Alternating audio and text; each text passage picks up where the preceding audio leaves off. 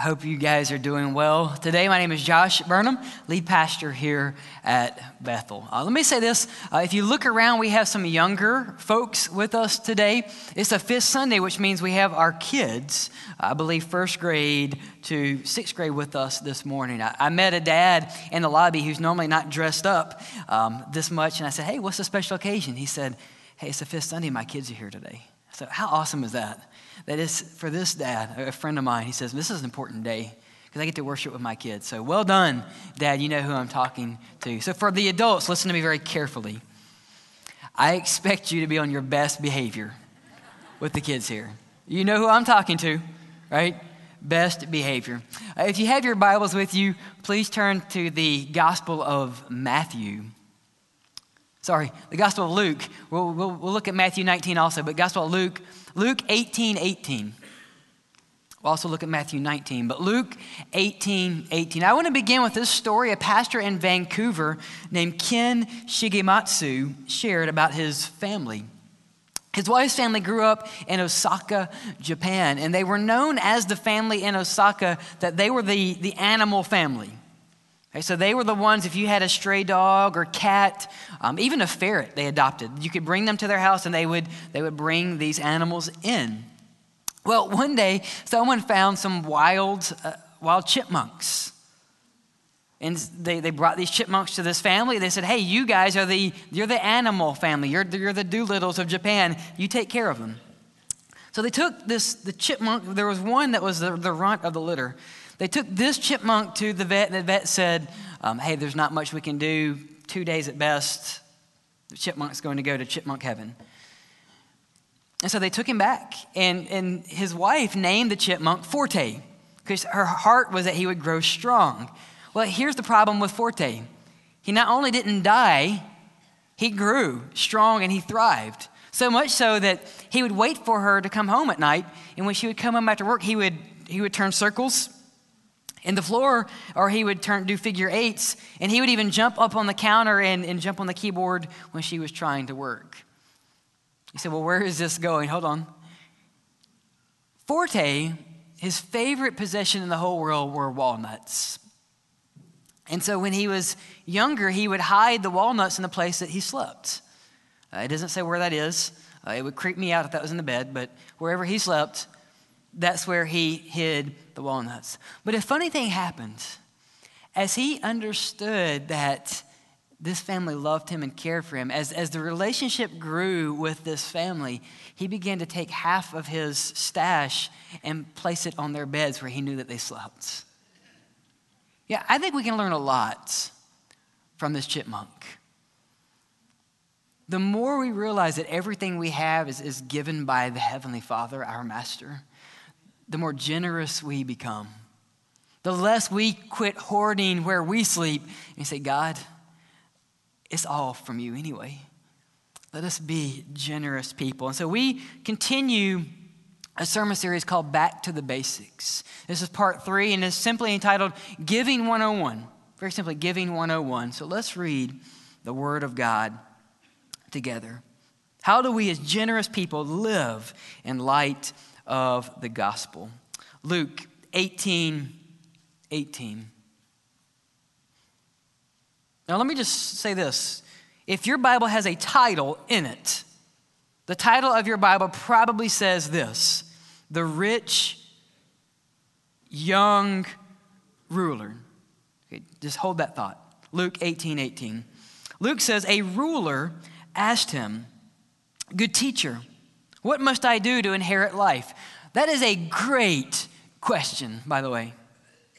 Going to Jesus and asking Jesus, what must I do to inherit eternal life? Jesus says in verse 19, why do you call me good? No one is good except God alone. You know the commandments. Do not commit adultery. Do not commit murder. Do not steal. Do not bear false witness. Honor your father and mother. And he said, I have kept all these things from my youth. When Jesus heard this, he said to him, well, you still lack one thing. Sell all that you have, distribute it to the poor, and you will have treasure in heaven. Then come and follow me. Listen, I believe this is one of the most sad verses in all of Scripture. Look at verse 23. After the young man heard this, he became exceedingly sad because he was very rich. Father, we have read your word, the word that is living and active. It is sharper than a two-edged sword. Lord, you can penetrate the recesses of our life more than anything. So we pray right now that our hearts would be open to your word, that our hands would be obedient to your word, and Lord, that we would run to the throne, that we would not go sad, but that we would leave here knowing there's a Savior that has prepared a place for us if we believe, if we follow. Lord, we cannot understand your truth apart from your Spirit, so we ask that you guide our hearts today. I pray this in Jesus' name. Amen. So Giving 101, I want to give you 3 theological principles, and then we will look at some practical application. And some of you are saying, here, the pastor speaking on giving again. Jesus, every 7 times he speaks, talks about treasure, tithe, or wealth. Every 7 times, okay? So it's very important for our lives. This story here is in all 3 synoptic gospels. What is a synoptic? Soon in the Greek means together. So Matthew, Mark, and Luke all have this story. Why? Because it's important. And think about the principle of giving. Jesus teaches on giving based on what question? What must I do to have eternal life? And Jesus talks about treasure. That should wake us up to show us how important this is to our Savior and how critically important it is to our lives. And so what is the first spiritual implication that we need to ask God? We're going to camp out in verse 18 when this man says to Jesus, "Good teacher, what must I do to inherit eternal life?" We know very little about this man. From Luke, we know that he is a archon. He is a ruler, most likely in the synagogue. So he's a ruler in the local synagogue. Now, my subtitle doesn't say he's a ruler. It says he's a rich young ruler. Where do we get that? We get that from Matthew 19. Matthew 19 says that he is young. The word in Greek is probably a 20 to a 40-year-old man. So we know he's wealthy too because he goes away sad. So what do we know about this man? He is rich, Matthew. He is young, Matthew. And he is a ruler in Matthew. Think of him like this. He's a morally straight Silicon startup executive. Silicon Valley, right? This guy is everything you want your kids to be and more. Because you know what? He's honoring his father and mother. Can I get an amen from the parents, right? Okay. This man, though, asked Jesus a very important question. He looks at Jesus and he says, "Good teacher, what must I do to inherit eternal life?" You see, I think what's going on here, if we look at the context, that this man has sat at the feet of Jesus already for several parables. And so this question is not a simple question about heaven, it's a question about status. If you look at Luke 18, go back really quick to verse 1, Jesus tells a parable about a widow who has no status in society and a judge. And by this judge's own admission, he does not fear God or man. Very ruthless judge. We don't know where the rich young ruler comes from, but I would imagine he's at the feet of Christ for this first parable. And Jesus says that this widow, she wants justification in her life. And the judge who does not fear God, does not fear man, doesn't care about this lady because she has no status. And this widow won't give up. And because she's persistent, this judge who does not fear God, does not fear man, listens to her. So a lady of no status goes to a judge of much status and gets her way because she's persistent. You say, well, why does that even matter? Well, Jesus tells another parable immediately after the first in verse 9. It's a parable of this Pharisee and a tax collector. And they're going to the same church, First Baptist Jerusalem. And the Pharisee walks in and he's morally right. He is tithing. He is doing what he should be. And he gets up and he prays this prayer. God, thank you for making me. I am awesome. I have kept your word. And God, thank you. I am not like that tax collector, a Pharisee of status. And yet we have another young man, tax collector, walks in. He's beating his breast and says, God, have mercy on a sinner such as I. And the scriptures said this, the one who humbles himself will be exalted. Parable of status. But Jesus doesn't end there. Look at the next parable or the next episode in verse 15. People were bringing infants to him and asking Jesus to touch their infants, to bless them. And the disciples are saying, these kids they're a distraction. They're of no status and no good. Get them out of the way. And Jesus rebukes the disciples. 3 teachings on status. And now this young man of much status comes to Jesus Christ and asks him, good teacher. I think several things are going on here. One, this is a wordplay from the mouth of from the rich young ruler. He's saying, Jesus, you're good because I know you're good because I'm good. I'm a man of status. And look how Jesus answers them. How does Jesus answer this man who is a man of much importance, much status in his life? Good teacher. Out of all the ways that Jesus could answer this, right? The next word out of Christ's mouth in verse 19 is, why do you call me good? How important is status to you? I think Jesus was asking, what gives you the right to determine that anything is good? But if you really want to play the game, sell all that you have. Give it to the poor. And you will have what? Here's the promise of Christ. What did Jesus say to this young man? You have treasure in heaven. And he went away what? He went away sad. Because I believe he was a man of much status. What would happen if he gives it all away? He's given away his status. How important is status to you today? Are you driving the car you're driving because you think that people will look at you and say, man, he's arrived? Maybe you're driving a hunk of junk because you're on the opposite end of the spectrum and you want to be known as this ascetic who you're achieving righteousness by having nothing. That's equally not fulfilling God's desire in your life. How important is status? You live in the neighborhood you live in because you want to be known as the person who lives in that neighborhood. Because if I just live there, I'm in the in crowd.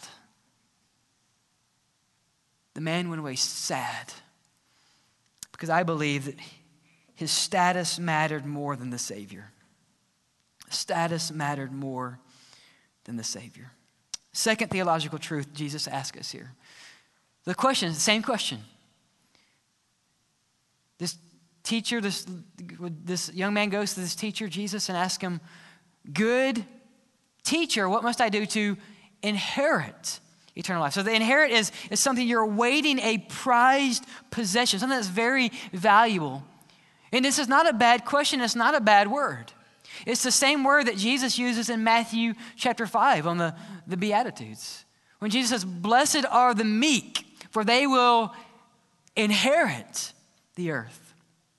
It's the same word that Jesus uses in Matthew 19 after this teaching with the rich young ruler.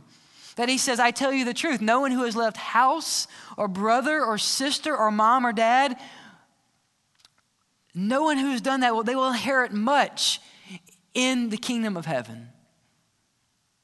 So why is Jesus now asking him to give up something very great in his life? I believe Jesus is asking this young man not only how important is status, but how important is comfort. Now, I know I'm touching a lot of sensibilities here in the Western church, right? We are people who, if it's 76 instead of 75, we're uncomfortable. And if it gets to 78, that's persecution. Satan must have come in this place, right? And don't you dare sit in my pew, because it is contoured to my back in a way that is perfectly suited for worship. We love comfort.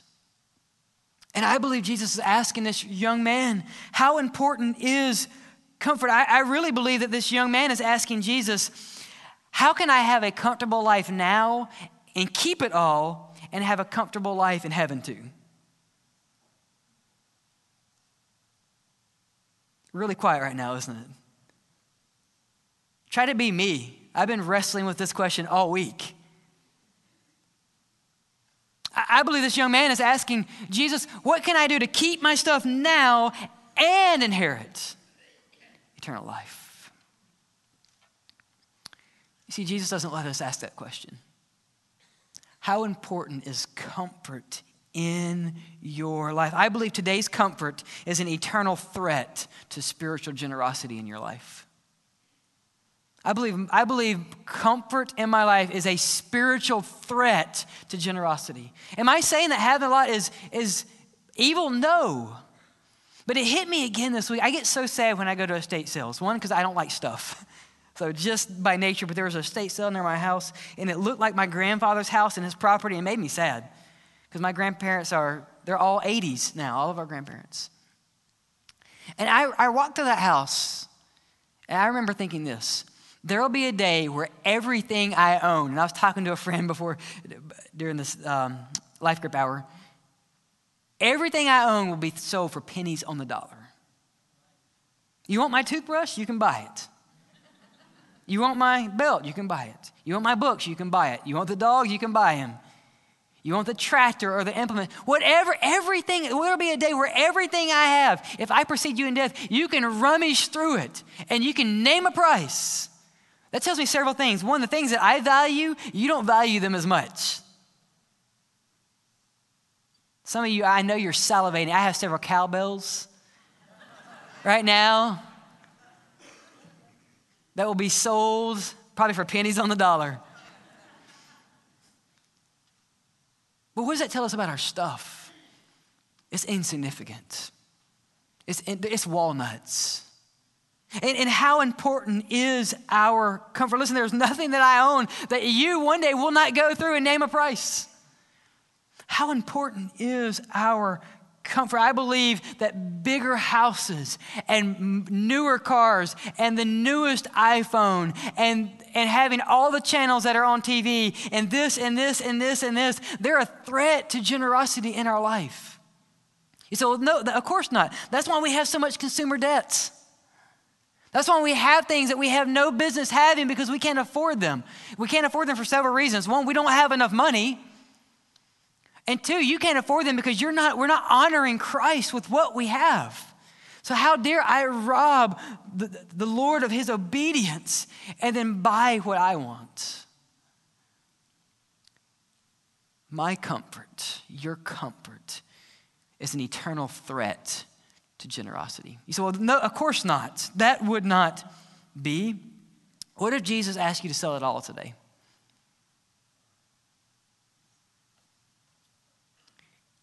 If we're honest, if I'm honest, that's not going to be an easy give. Right? I mean, anyone else just being brutally honest? Anyone just want to write a blank check? Say, God, if you take it all, everything is yours anyway. Why? Because comfort is a threat spiritually, and the enemy knows that. The enemy knows that today's comfort is an eternal threat to spiritual generosity. Third theological principle, and it's very simple. This man asked the same question, right? Good teacher, what must I do to inherit, right? Give me comfort now and comfort later. I don't want hell because it's really hot and I like comfort. Give me heaven. But look what he says to Jesus. He says, good teacher. So he said, well, okay, where are you going with that? In Luke, every time someone uses the word teacher, it shows that they do not have a full grasp of who Jesus is. teacher in Luke is never used in the mouth of a disciple. It's always used as someone who's not there yet. So by the fact that he says good teacher, it shows his inadequate understanding. Every time you hear someone in Luke use the word master, that's the word of a disciple. What word are you using today? Do you call Jesus master or teacher? I go to church because there's some pretty good stuff. I like to be learned. And you know what? The whole honoring your parents, especially on Fifth Sunday, I can jump on that. And you're not committing adultery, not murdering, that's pretty good stuff. So good teacher, Jesus says that I'm more than a teacher. The principle we need to understand, are you a follower of Christ or not? Are you a follower of Christ? Is he teacher or master? You see, our identity to Christ leads to submission in Christ. Your identity in Christ leads to your submission to Christ. I cannot say Jesus is master and at the same hand say, I'm not going to listen to him. I'm not going to obey him. Right? I want to follow Jesus. I'm just not going to follow him. No, are you a follower of Christ?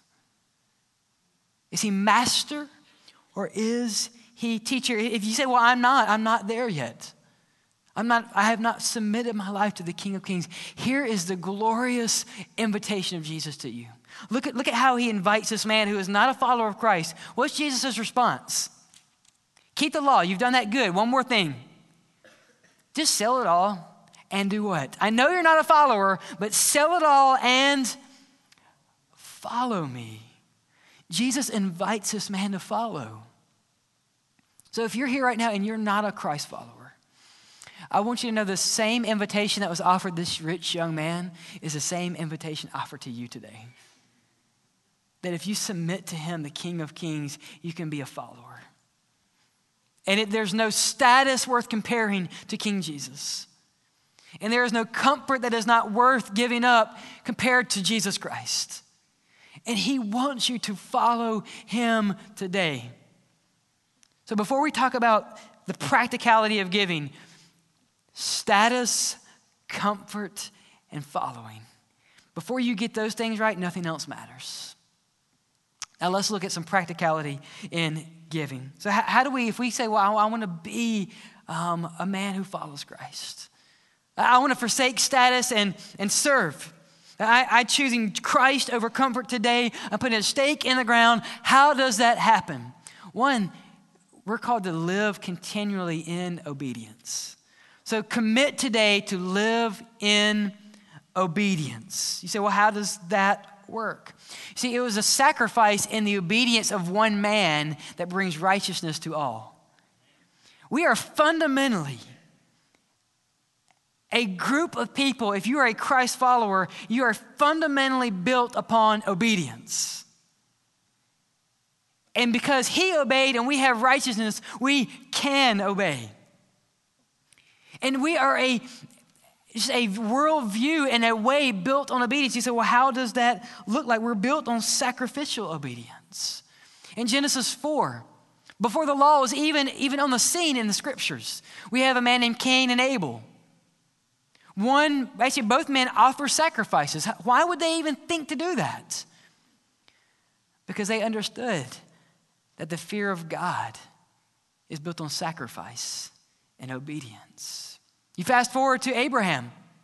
Later in Genesis, he meets this king of righteousness, Melchi, this king of Zadok, this righteous guy, and he offers a tithe, a 10% of all that he has, Abraham, to this man. And his faith is commended in the New Testament, in Hebrews. So we have the Old Testament and the New Testament affirming this tithe that he gives because it's a sacrifice. We're fundamentally built upon obedience. In Malachi, the Lord's reminding his people that they are robbing him in Malachi 3:9.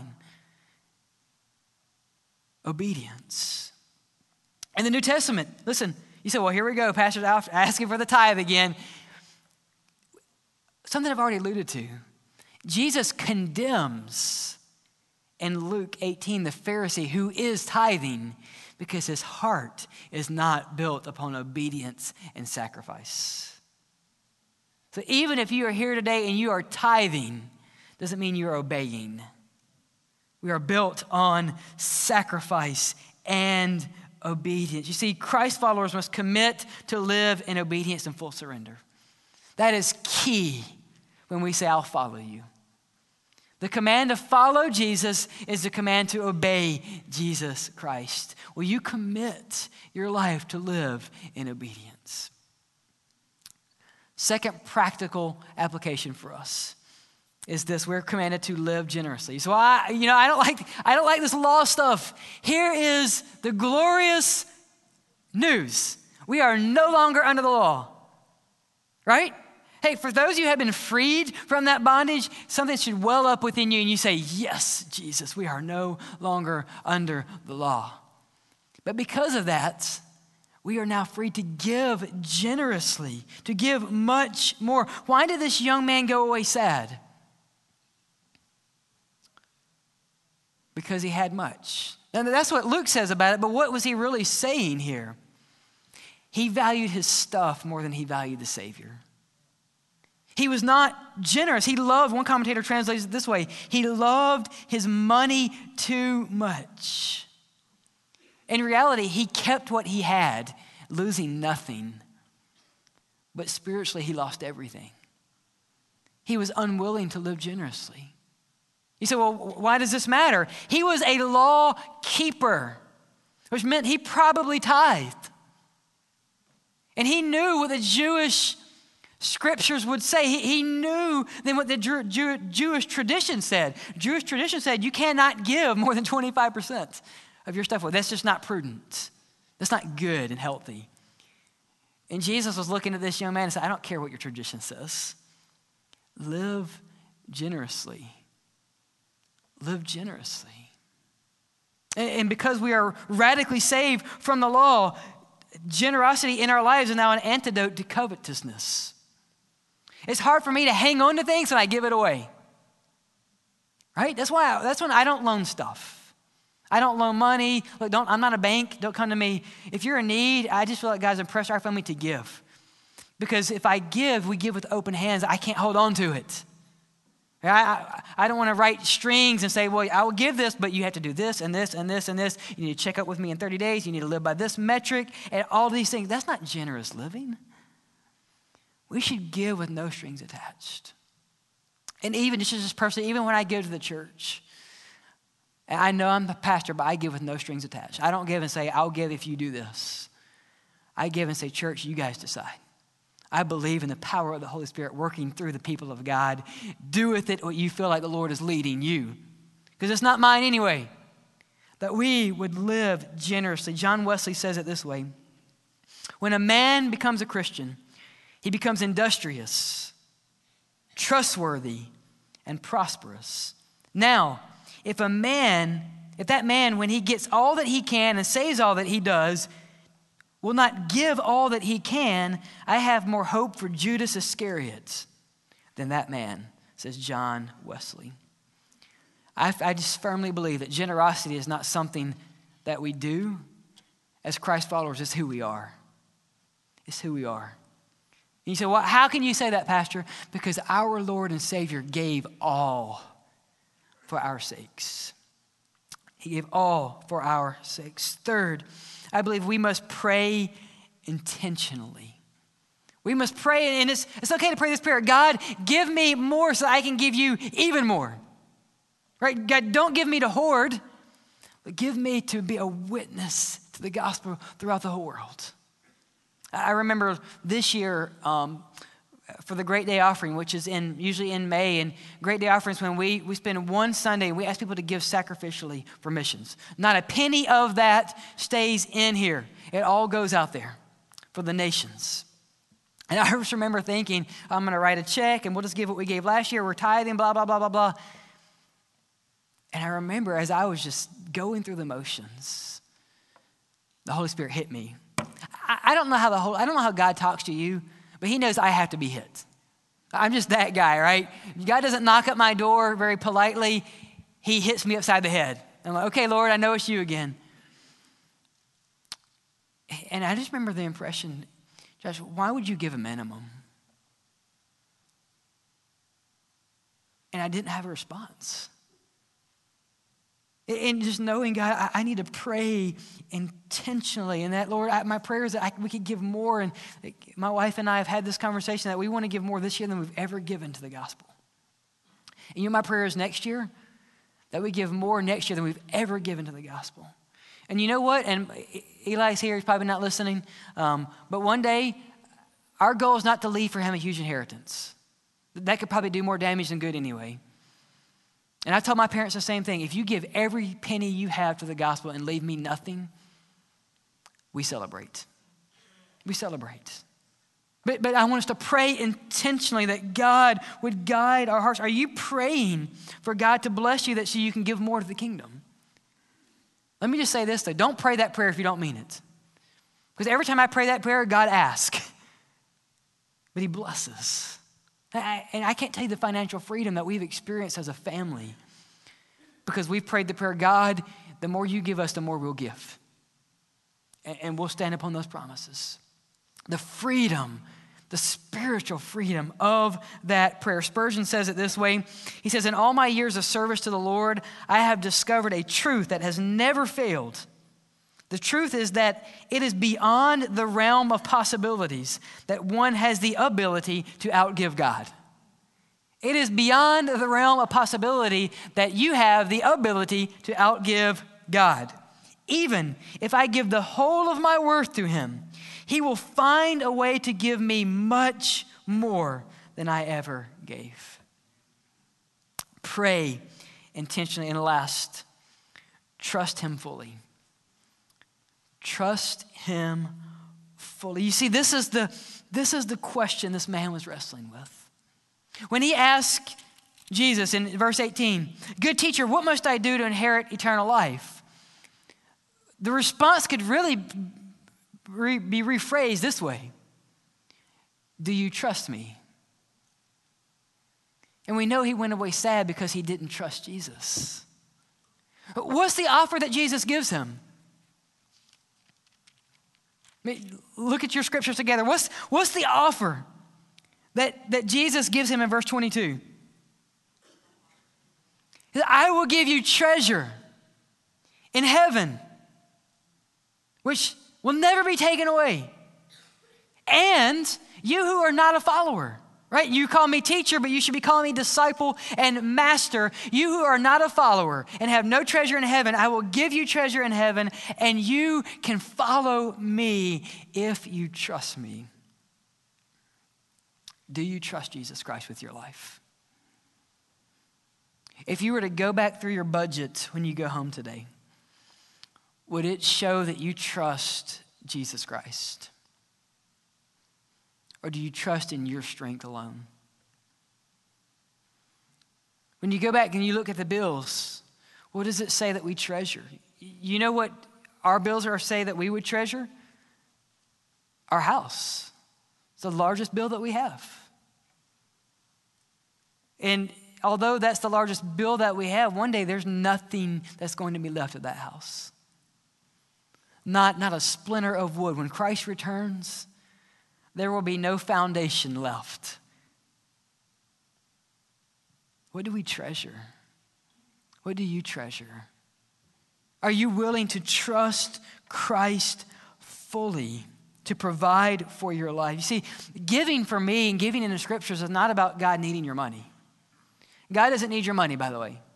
God is not sitting broke in heaven and just saying, you know what, if Josh would just give a little, then I could pay my light bill in heaven. I don't even know how much that would be. One, I know there's not a light bill because the light is Jesus Christ. So this has nothing to do with the sermon, but it's really good, so I think it's free for you guys today. Right? There's going to be the sun and the moon in heaven. They're not going to have a job. They're going to be hanging out. They're going to be like a picture, a mural on the wall, like a Thomas Kincaid picture. There's going to be a day where you look at the sun and you're thinking, that thing used to do something, but I don't remember because the light of Christ is so bright. Think about that. Wow, what a Savior that we have. Do you trust him fully with your life? It's not about your stuff. It's about your soul. Do you trust him? Do you trust him? So how do we go from here? What must I do to inherit eternal life? I can think of no better question that's ever been asked in the history of the world. What must I do to inherit eternal life? And you say, well, the answer is money. Why did Jesus talk about money? Why is this so important? Because money is our God. Some people think, not mine. The most loving thing I can say to you today is the number one idol in your life is money. You might call it comfort. You might call it status. You might be like the Greeks and call it Demeter, or you might be like the Romans and call it abundantia, or the Egyptians Hapi, or Anuket, or even the Hindis, Lakshmi, which are all gods of luxury and wealth. From the foundation of the world, we have been worshiping comfort, status, stuff, and wealth. And may that not prevent us from fully surrendering to God today. So how do we go home from here? Several thoughts as we conclude. First, if you're giving faithfully, let me just say this, thank you. I don't know who gives what in this church, and I don't want to know. I will never know. That's not for me, and that's between you and the Lord. But if you have been giving faithfully and sacrificially, thank you for that. But let me say a word of caution to you also. Jesus has a word for someone who tithes and has no heart for the kingdom. You know what that's called? A Pharisee. He says it right here in Luke 18. Someone who tithes and keeps the law but has not a heart for the kingdom. Beware that your giving puffs you up. Beware that your giving might puff you up. And maybe you need to spend time and spend time in celebration today at the altar where you sit and say, God, thank you for letting me give sacrificially, but Lord, may I not give up. May I not stop there. May I give more. And Lord, keep me humble. Maybe you're on the other side and you know you're not living according to what God wants in your life for generosity. Let me lovingly ask you first, are you a follower of Christ? Because if you are, you've committed to follow his way. So if you are a follower of Christ and you're not following him, what is keeping you from following Christ fully? Now, let me be honest with you also. If you're not following Christ and you're living in rebellion, the Bible calls that sin. It's not excused. So what in your life is keeping you from living generously? And let me remind you, we're not under the law. I'm not going to say if you give this amount, then you're faithful. We are under grace. So what I get to say is, God, why would I stop there? Because you're so gracious. So you never stop graciously giving. Maybe you're in extreme debt this morning and you need to spend some time and repent of that and say, God, you will make a way and I trust you fully. Maybe your priorities are messed up. Maybe you've been pursuing status and comfort more than Christ and the Savior. Maybe you're like many of us, you just have a lot of bills. And maybe you need to spend time in prayer and saying, God, I'm going to commit to prayerfully be a generous person because your son is generous. And Lord, I'm going to watch as you make a way. Because I know you will, because I trust you. Will you commit today to be and live in obedience? And maybe you're here and you're not giving, maybe you're not in that category of giving faithfully and living righteously, and you're not in the category where you're a Christ follower. Maybe you're in that third category and you made it here by mistake, or someone drug you here, or you were here to see a baptism, and you say, well, I can't jump on board with this Jesus Christ thing. Let me speak to you for about a minute. We see a young man who comes to Jesus who is not a Christ follower. And Jesus invites him to follow the way. over 84 times in the Gospels. Jesus' invitation is this. It's a very simple invitation. Follow me. Follow me. Follow me. You know what the word follow me means? It means to walk along the same path.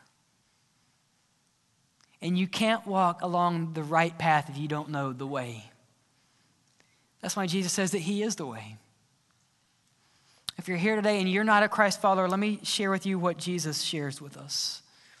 You are not good. This young man tried to paint that picture. He said, good teacher. And Jesus said, hey. Why do you call me good? No one's good except God. Now, I've never seen God face to face, but I know none of us are him. None of us are good. And I am the chief of sinners. But here's the good news in your life. That while you were still living in sin, Christ Jesus died for you. He didn't say, well, if Joshua, once you start tithing, then I'll send my son to save you. No, while I was sinning, Jesus died. And if you trust in him fully, if you turn from your sin and trust him, his invitation is follow me. And today you don't have to leave here sad. You can leave here saved. And that is our prayer, that you would submit right where you sit, that you would bow your head and you would pray a prayer that sounds something like this. God, I know I am not with you. I call you teacher and not master, and today I want you to be mine. And I believe that your son lived a sinless life, died on the cross for me, rose again, that I might have forgiveness and be made right. And today, Jesus, I submit my life to you, the King of Kings. Today, I accept the invitation to follow you. Let's pray.